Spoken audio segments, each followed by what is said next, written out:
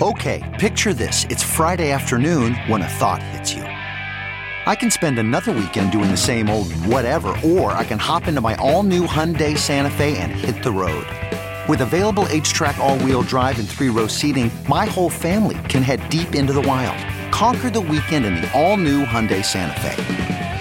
Visit HyundaiUSA.com or call 562-314-4603 for more details. Hyundai, there's joy in every journey. Good morning, I'm Marge Yellowsore at Fox 2 with your St. Louis news, driven by Bomarito Automotive Group. A St. Louis police officer was shot early today in the city's near North Riverfront neighborhood. The officer's injuries are said to be not life-threatening.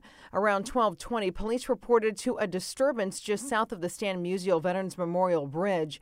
Soon after arriving, officers saw a muzzle flash, and one officer was hit in the neck with what seemed to be a shotgun blast. Chief John Hayden said the officer is 32 years old and has been on the force for just under 2 years. No suspect is in custody.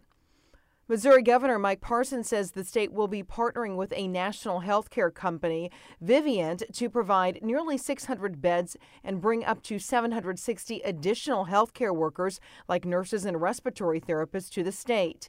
From the Fox 2 Weather Department, a weak storm system is slipping through the region today, bringing cloudy skies and some patchy areas of light rain that may mix with a few wet snowflakes this morning, especially south of St. Louis.